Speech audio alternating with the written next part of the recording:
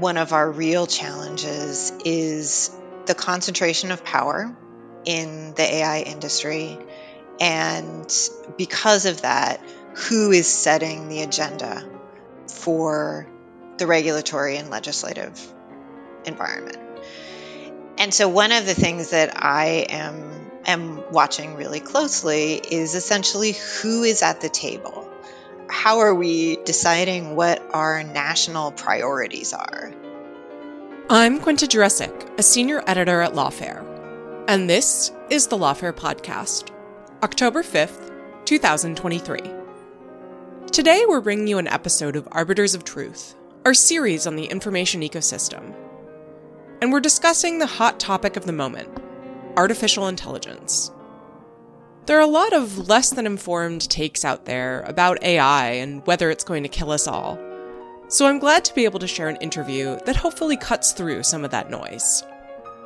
Janet Haven is the executive director of the nonprofit Data and Society and a member of the National Artificial Intelligence Advisory Committee, which provides guidance to the White House on AI issues.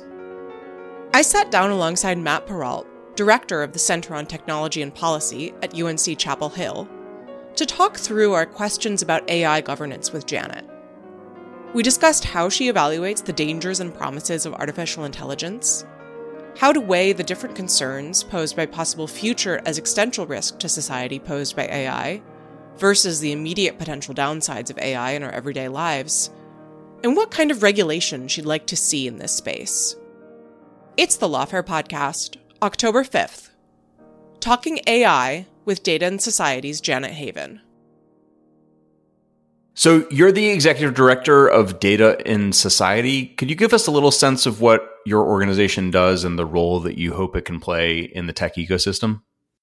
Yeah, absolutely.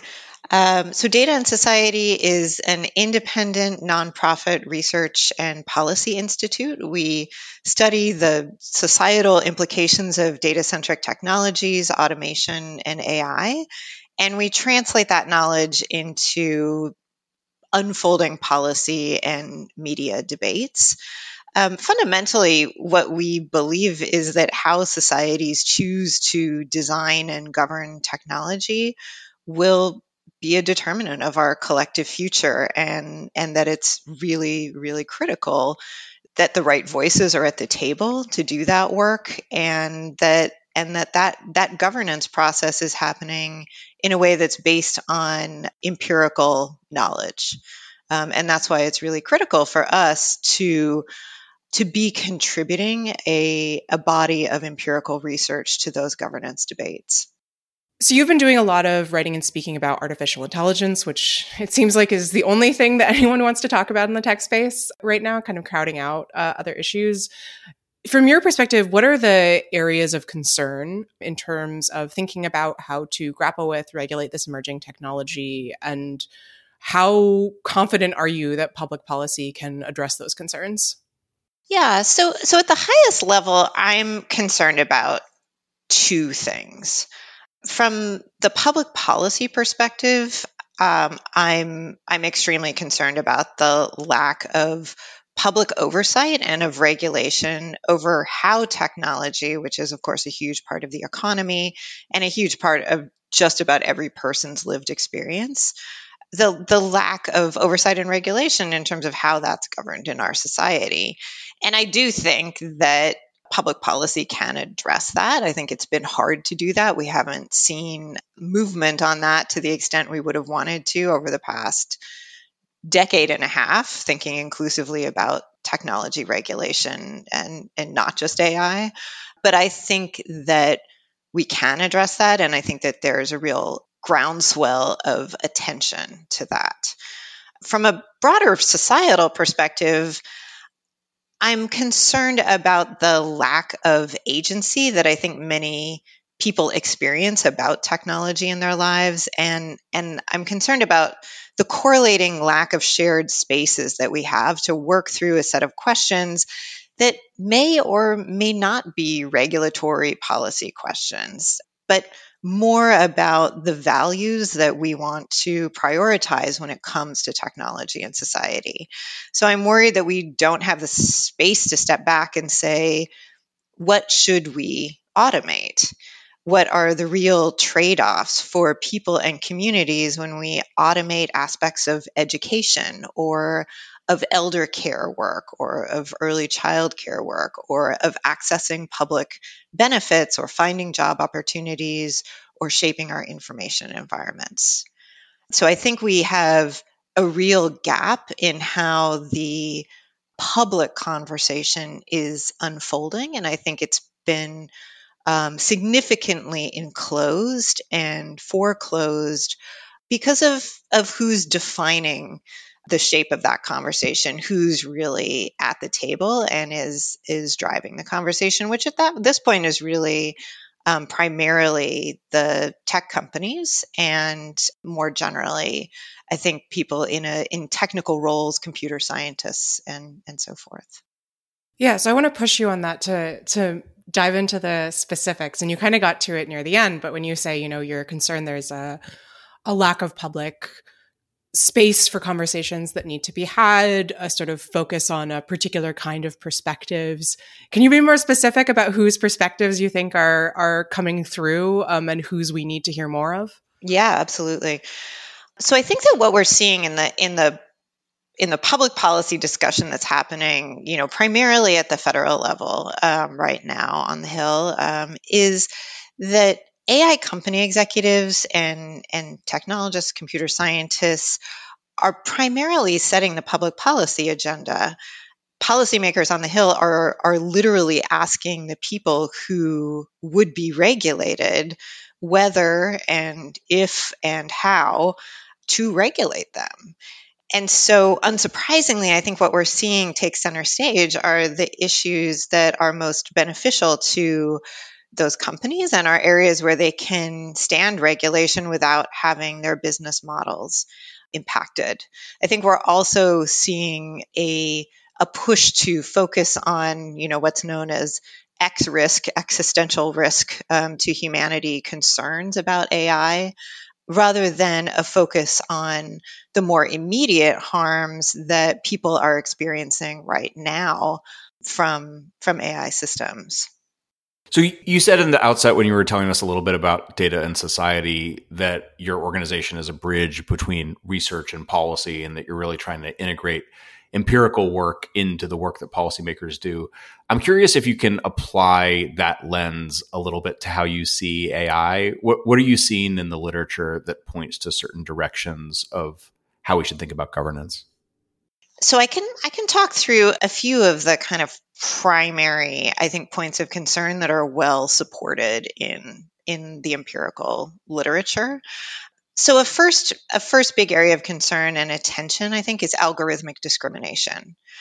So what we have seen is that AI systems can produce inaccurate, biased, and discriminatory outcomes, often because the data that's fed into those systems reflects the historical and social inequities that exist in the real world. So those are captured and translated into the data sets that power the AI that we're using.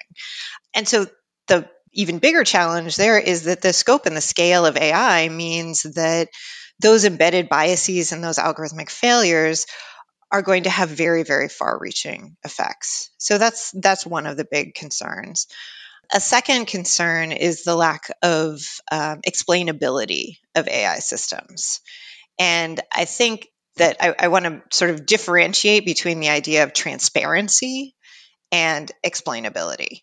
So transparency is essentially seeing, what goes into the data sets, for instance, and I think that is really important. Explainability is about the fact that most AI systems are black boxes that produce results that aren't easily explained or challenged, even in court, despite the fact that they can affect people's lives in very dramatic ways. And that's a real problem because one of the pushbacks that we see from technical actors in this space is that, explainability is just not possible with many AI systems. I think that that's something that we need to challenge, right? That is a question about how systems are built. That is a question about choices that have been made, perhaps quite early on in technical development and design, but it's still a choice. And I think that the idea that it isn't is something that we need to contest. I mean, a third area that I think is really critical, again, well supported in the literature, is the impact of a lack of meaningful participation in the design of AI systems. So even with the best of intentions, scientists who build AI systems often lack perspective or context to understand the real world impacts of their design choices. And the companies that are building these systems, that are supporting the building of these systems, lack currently the hard law, the legal incentives to spend their money, because it costs money to ensure real participation. But they lack those legal incentives to ensure meaningful participation of impacted communities in the design and deployment of these systems. Just as a small plug, Data and Society actually yesterday just released a paper called Democratizing AI that is specifically on principles for public participation. This was written by Professor Michelle Gilman, who is an affiliate with Data and Society, and lays out a set of clear principles and practices that can facilitate public participation in the design of both AI systems and of AI governance. And one of her core conclusions is this is something that needs to be legislated because it is expensive, it is challenging to do, and it takes real resources to do it well. So for something like democratizing AI, is AI the problem or is it the solution? Meaning that, like, does it give us more routes to more avenues of democratic participation, or do you see it more on balance as a problem that stands in the way of that?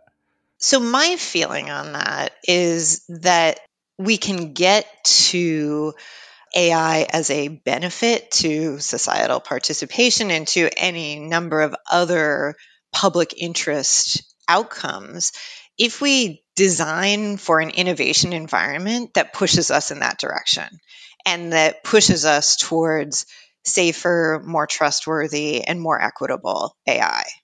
And so I think that sort of rolls back up to the questions of designing a robust governance and accountability system for algorithmic systems more generally that tracks through the entire life cycle of an AI system, and that is thinking about it not only at the design stage but also at the deployment stage and at the end of life stage, right? Like how does a system retire and what are the impacts when a system comes out of its use? And so walk me through. I feel like, these discussions often are so abstract. It's helpful to me to kind of really get into the details. In your perfect world, assuming that, we have AI systems that are used for, private enterprise, for public policy, what is kind of the ideal life cycle of this kind of innovative and regulatory environment? From, I'm an AI developer, I sit down at my laptop to, put together a model, to how it's used, to, as you say, retiring. Like what would you want to see in terms of governance structures? So I think that all of those puzzle pieces get put together is still a bit TBD. And there are a couple of reasons for that. I think one reason is I think that algorithmic systems and AI present some novel governance challenges, and the sort of methodologies of accountability are still being developed. We don't necessarily know all of the key pieces that are going to create that overall accountability system and that overall sense of societal trust. But I think there are some pretty critical pieces that we can point to right now. So a starting point, I think, an undergirding for all of this is is sort of close attention to data, both in terms of data privacy. So at this point, we lack in the United States comprehensive federal data privacy protections. I know you both know this very, very well.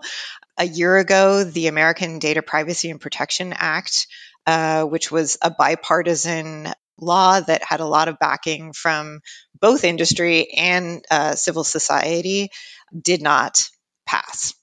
And so that is a lack. I hope we take another shot at that, because I think if we don't have a baseline of agreement around data privacy, any kind of broader system of accountability for AI is really, really hard to get to. And why is that, right? Like, for someone who hasn't been following this closely, what is the connection between the importance of privacy legislation and having sort of safe, adequately governed AI? Yeah, so that's a great question, and is really, really important to draw out.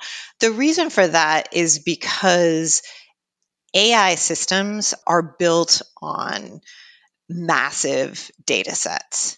And those data sets are particularly of the kinds of AI that is most fully in the public eye right now, like ChatGPT. Those data sets are built by scraping public information from all kinds of online sources, like the internet as a whole. And there's a lot of information that people share on the internet, on social media, in all kinds of places, on Twitter, et cetera, that they don't expect to be pulled into a broader system. They don't expect to be a source for algorithmic decision making. And I think one of the things that we lack is actually a full understanding of how in an algorithmic environment, in an AI-driven environment, how our current approach to privacy, which is very individualized in the United States, is very much about individual protections, translates very poorly into a networked environment. In other words, if I am, tagging my friends on Facebook, and I have my own personal privacy settings set to, a high level of control, I have still given Facebook a set of information about the people that I have tagged without their consent. And that's what's known as networked privacy violation, and is something that, I think even with the ADPPA, we still have a gap in how we think about developing those protections. It is something I would think of as an under-theorized area of concern in AI policymaking and in legal theory. And so, okay, so let's say, that's the kind of we have privacy, that's the sort of development part. Then once we go to, this program is being used to do whatever example you want, right? I know there's examples about, for example, helping determine the conditions of release for people who are being booked on charges, which is a sort of an extreme example, but I think a demonstrative one about how important this can be to people's lives. What kind of regulatory structure do we want at that point? Right. So there are a couple of pieces, some of which I mentioned earlier, that I think are really critical. So maybe as a very first stopping point on this big accountability cycle, we want to know that these systems actually work, right? That they do what they say they're going to do. And I think one of the big dirty secrets in the AI world is that a lot of quote unquote AI systems do not actually do what they say they're going to do. They either cannot, the kind of data that they have access to will not return the promised results, or they are making claims about what the data can tell us. For instance, making claims that a type of data set can return information about a person's emotional state. This is called affective computing. that sort of layer of does the system actually do what it says it's going to do? I think is something that we have no controls over right now, and that we will absolutely need controls over. That's kind of just a first stop. And one of the tools that's proposed to address that is auditing. And so what auditing does when you audit an AI system, what it does is that it essentially tests that system against a predetermined set of criteria. That is, and that criteria could be what the developer says the system is going to do. It could also be testing it against a law or a norm. So that's a really important step. And so, my hope is that we will see auditing come in as a very important part of the governance toolkit. A second layer of that, a second part of the governance toolkit that we really need to have are called algorithmic impact assessments. And this is something my organization, Data and Society, works on quite a bit. We recently launched something called the Algorithmic Impact Methods Lab. And so what an algorithmic impact assessment does is that it essentially tests a system, an AI system, and what happens with it when it actually meets real people. So it tests the impacts, it assesses the impacts of that system in a real world environment with real people. And particularly, it can be with impacted communities who are very unlikely to have been part of the design process of that system at the very beginning. Jenna, we'd love to hear a little bit more about the Algorithmic Impact Methods Lab. Can you give us a sense of how you set that up and how it will work in practice? Yeah, absolutely. So we've been working on the issue of algorithmic impact assessments for several years at Data and Society because for two reasons. So one is this issue that impact assessments ask what the consequences of a system are when it meets the real world. And that aligns very closely with how Data and Society approaches these research questions around technology and society. That is, we're very interested in how people and technology exist together, what the impacts are in both directions. And so that, for us, was a very critical way of thinking about technology and society. It turns out that algorithmic impact assessments have also become a part of a number of prospective or proposed laws, including the Algorithmic Accountability Act of 2022 that Senator Wyden proposed. They're also part of the EU AI Act. And so it looks like there's some cohesion around the idea that assessing that sort of technology meets the real world piece is going to be really important in understanding the accountability of an AI system. The challenge there is that we don't have an agreed on methodology for impact assessments. And the worst case scenario when you don't have a methodology is that should this become law or a norm, that tends to get left to the companies to decide how to do those assessments. And the challenge there is then we don't have a counterbalance from the public interest perspective. So what the Algorithmic Impact Methods Lab was launched to do is to develop, in consultation with a range of partners, a gold standard methodology for algorithmic impact assessments done in the public interest. So what we're not actually planning to do impact assessments ourselves at any great scale. What we're interested in doing is designing a methodology that is robust, that centers the public interest and public participation, and that others can pick up and use as this accountability tool becomes more and more prevalent. So I want to back up a little to something you mentioned earlier that, what you're really trying to focus on is sort of the immediate risks of AI to people's actual lives in the near future, and that's what these sort of systems are meant to provide. And that is sort of contrasts with some of the concerns that other folks, including obviously the person who springs to mind is Sam Altman at OpenAI, what they've been talking about, which is it seems to be something along the lines of like total societal collapse because no one needs human workers the machines will take over and we'll have a sort of 2001, I'm sorry, Dave, Skynet situation. It's not totally clear to me what they're envisioning in terms of, the destruction of the world from AI. But that has kind of come into focus as, the big thing that everyone is terribly worried about. There was an Atlantic article recently, for example, about how, all the AI researchers are reading this book on the making of the atomic bomb and sort of comparing themselves to Oppenheimer, which there's some other stuff going on there that we don't need to talk about here. For sure. But in all seriousness, what do you make of this? So first off, are you concerned about AI destroying the world?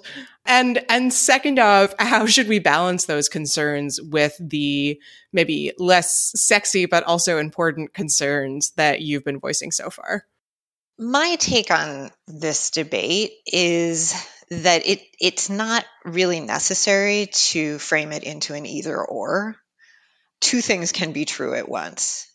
It can be true that there are a set of concerns about existential risk to humanity from AI. I will say, as a sidebar, I find it somewhat odd that the people who are raising those concerns most vocally are also the people who have the immediate opportunity to, limit their development, and we don't see that happening. So I guess that makes me wonder, to some extent, how severe those concerns really are. But I also don't necessarily think that I'm in the best position to assess that. I think I and others in this field that Data and Society works in are in a good position to assess that immediate harms are severe and have empirically been shown to exist and that they need attention. And I would also argue that the steps that we want to take to address immediate concerns and immediate harms, that is the kind of accountability frameworks that we're talking about in this conversation, are going to put us on the right road to preventing the kind of existential risk that that I think some others are talking about. So, my problem with something like the AI pause letter was that, it didn't articulate much in terms of what should happen in that 6 months and who should be driving whatever those actions are. I don't think that it makes sense for us to assume that the tech is going to fix the tech or the tech industry is going to fix the tech. I think that what we need to address either set of concerns, both set of concerns, is a robust regulatory and legislative set of actions. And so I don't actually think that these two sets of concerns are so far apart. I just think that they're being articulated in different ways, and that declaring an end to humanity is something that does tend to capture the public conversation.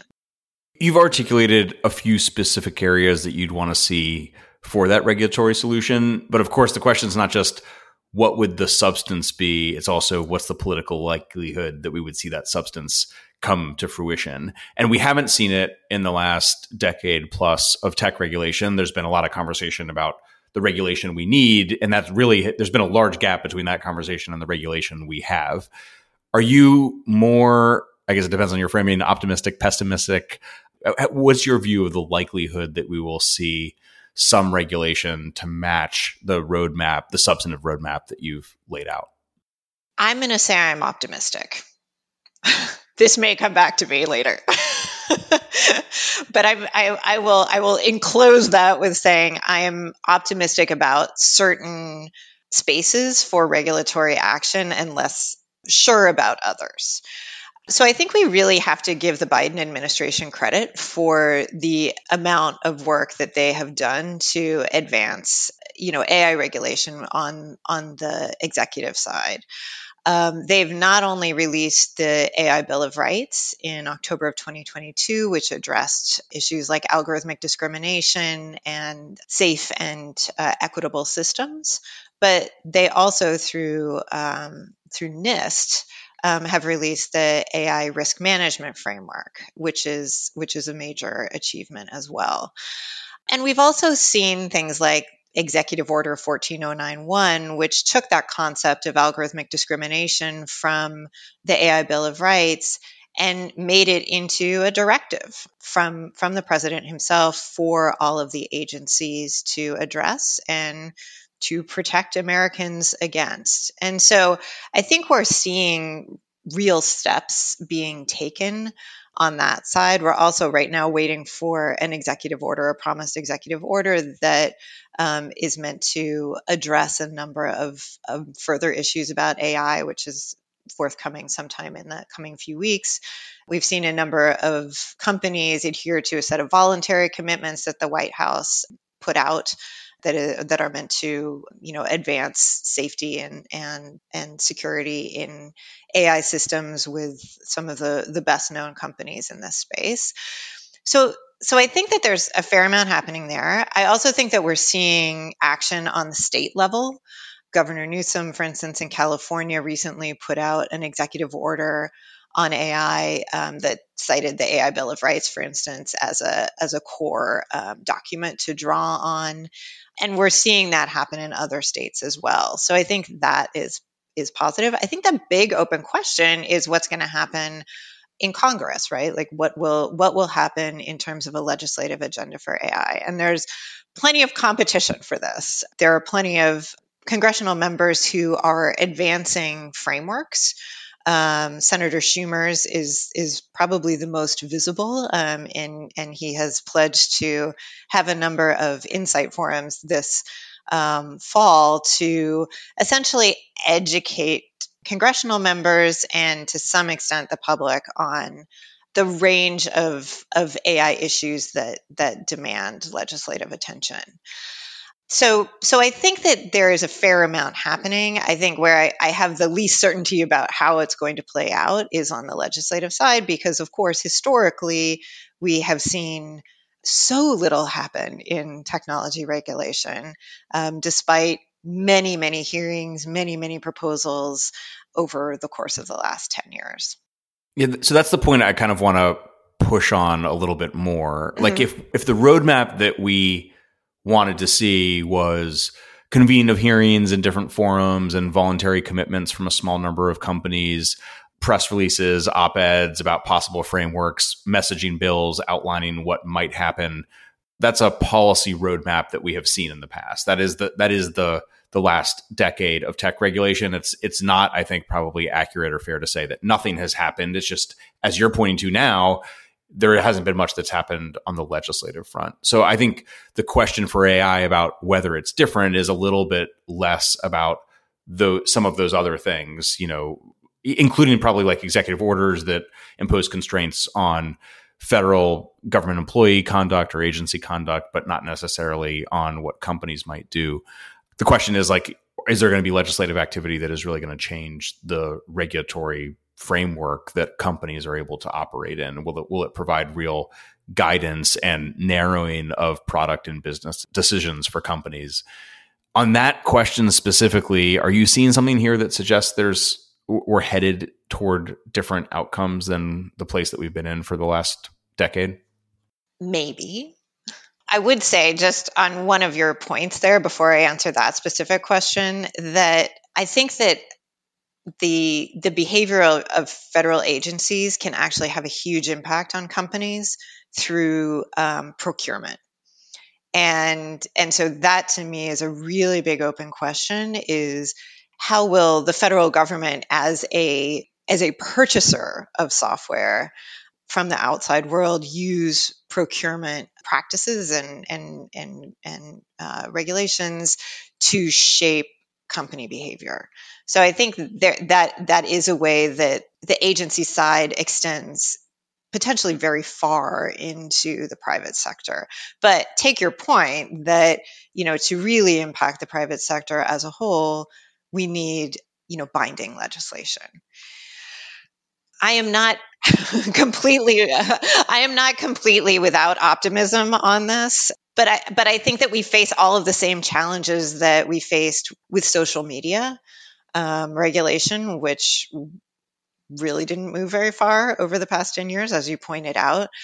I see the most hope in sort of two different directions around AI legislation, potential AI legislation. So one is that I think broadly there's a framing around AI safety, right, which is encompassing a whole set of ideas, right, from like existential risk to like, more of a kind of like FDA type thing, like does the thing actually work, or is it going to return the results that it says it's going to return? And I think that I'm as you've heard, more interested in that first question, and how a tool like audits can be used to at least create a baseline that these systems work. And I think that there are significant economic and commercial reasons and incentives for that to move forward. So I would say I think that's a reasonable bet. I very much hope that we return to comprehensive data privacy protections. I think we got so close last year with the ADPPA, and I think that there's still at least some appetite to bring that back. And I guess the last thing I would say is I don't know is the real answer, but I think that there is a potential pathway forward that focuses on these kind of accountability questions. So the Algorithmic Accountability Act of 2022 that came out of Senator Wyden's office was really about how do we build a framework of sort of testing and process around systems of a certain size. And in some ways, I think that process focus and methodological focus can sidestep some of the more political issues that may sort of divert attention from a legislative agenda. I mean, I guess the last thing I'd be remiss not to say is that obviously in this space, a huge driver and a huge set of concerns that I think is fairly bipartisan is around national security and competitiveness, and specifically competitiveness with China. And so I think that could shape a legislative agenda in a way that isn't as directly focused on immediate societal harms and equity concerns that I am most interested in. But I think in terms of your question, Matt, of like, will anything happen? Like that is potentially the biggest lever to create action. Yeah, I want to ask more about that. So again, kind of getting down to brass tacks, what are the ways that these sort of competition with China concerns are shaping how legislators and policymakers are thinking about AI regulation? And I think you said in an interview with Politico that it's maybe moving things in a direction other than what you might want to see. And you mentioned just now, it's focusing on issues other than sort of these safety concerns. What form does that take, just sort of in the mechanics of how people are discussing what to do? And is there a way to move away from that, or are we kind of headed in a bad direction because these competition security concerns have taken precedence? So I think that it's a really complicated set of questions to untangle, because I think, again, two things can be true at once, right? Like I don't think that this is an either or situation, but I think that the kind of Venn diagram space in the middle is essentially contestation over what innovation looks like, what we mean by innovation, and what kinds of sort of core values we want to use to define an innovation space for technology. And I think on one end of that spectrum, the idea that we are in a a direct competition with China, and that AI is one of the fundamental levers that we have, and that's being contested, sort of creates the space for the argument that any kind of regulatory environment is putting us at a disadvantage.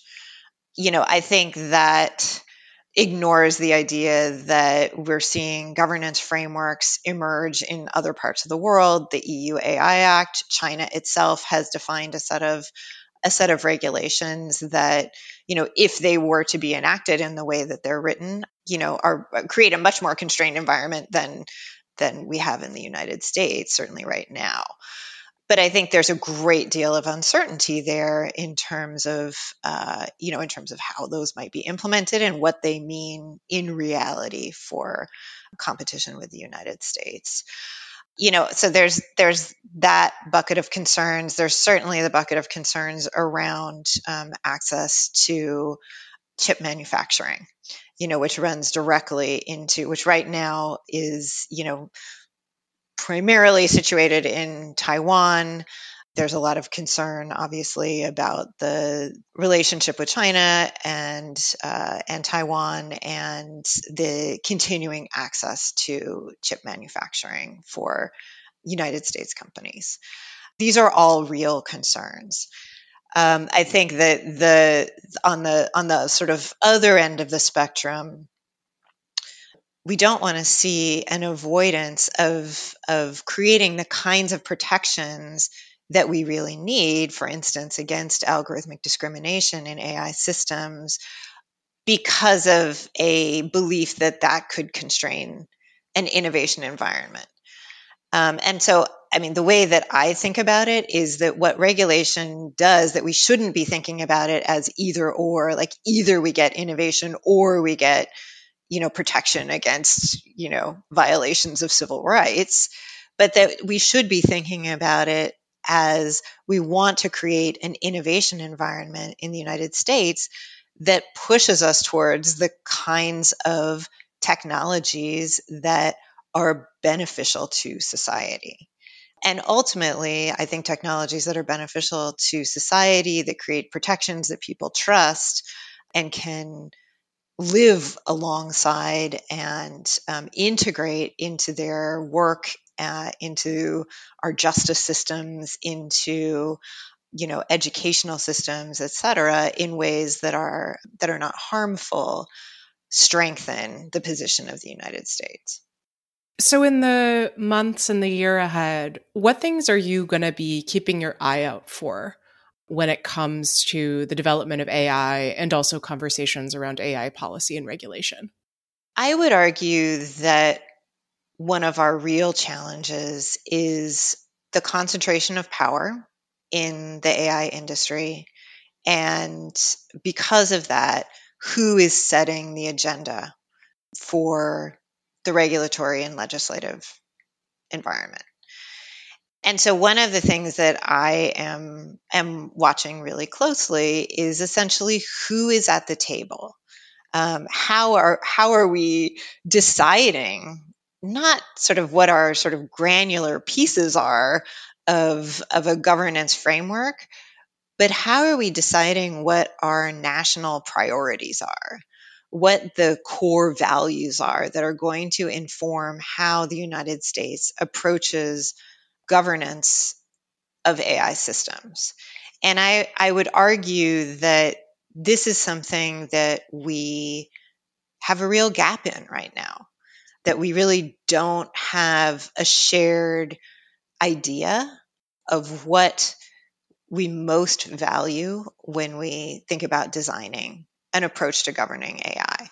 So the Office of Science and Technology Policy earlier this year put out a call for public comment on priorities for a national AI strategy. And I expect that their forthcoming executive order and probably other forthcoming communication from the White House will, give some insight into what they learned from that and how they ended up processing that. I think the best case scenario would be something that really puts forward a kind of vision for what we as a country want from AI and want to see. So thinking about it very much from an outcomes perspective rather than, coming at it from a kind of defensive crouch. All right, let's leave it there. Janet, thank you so much for joining us. Yeah, thank you. You've been listening to Arbiters of Truth, a Lawfare podcast series on the information ecosystem. The Lawfare podcast is produced in cooperation with the Brookings Institution. You can get ad-free versions of this and other Lawfare podcasts by becoming a Lawfare Materials supporter through our website, lawfaremedia.org/support. You'll also get access to special events and other content available only to our supporters. The podcast is edited by Jen Patja Howell, and your audio engineer this episode was Noah Mosband of Goat Rodeo. Our music is performed by Sophia Yan. As always, thanks for listening.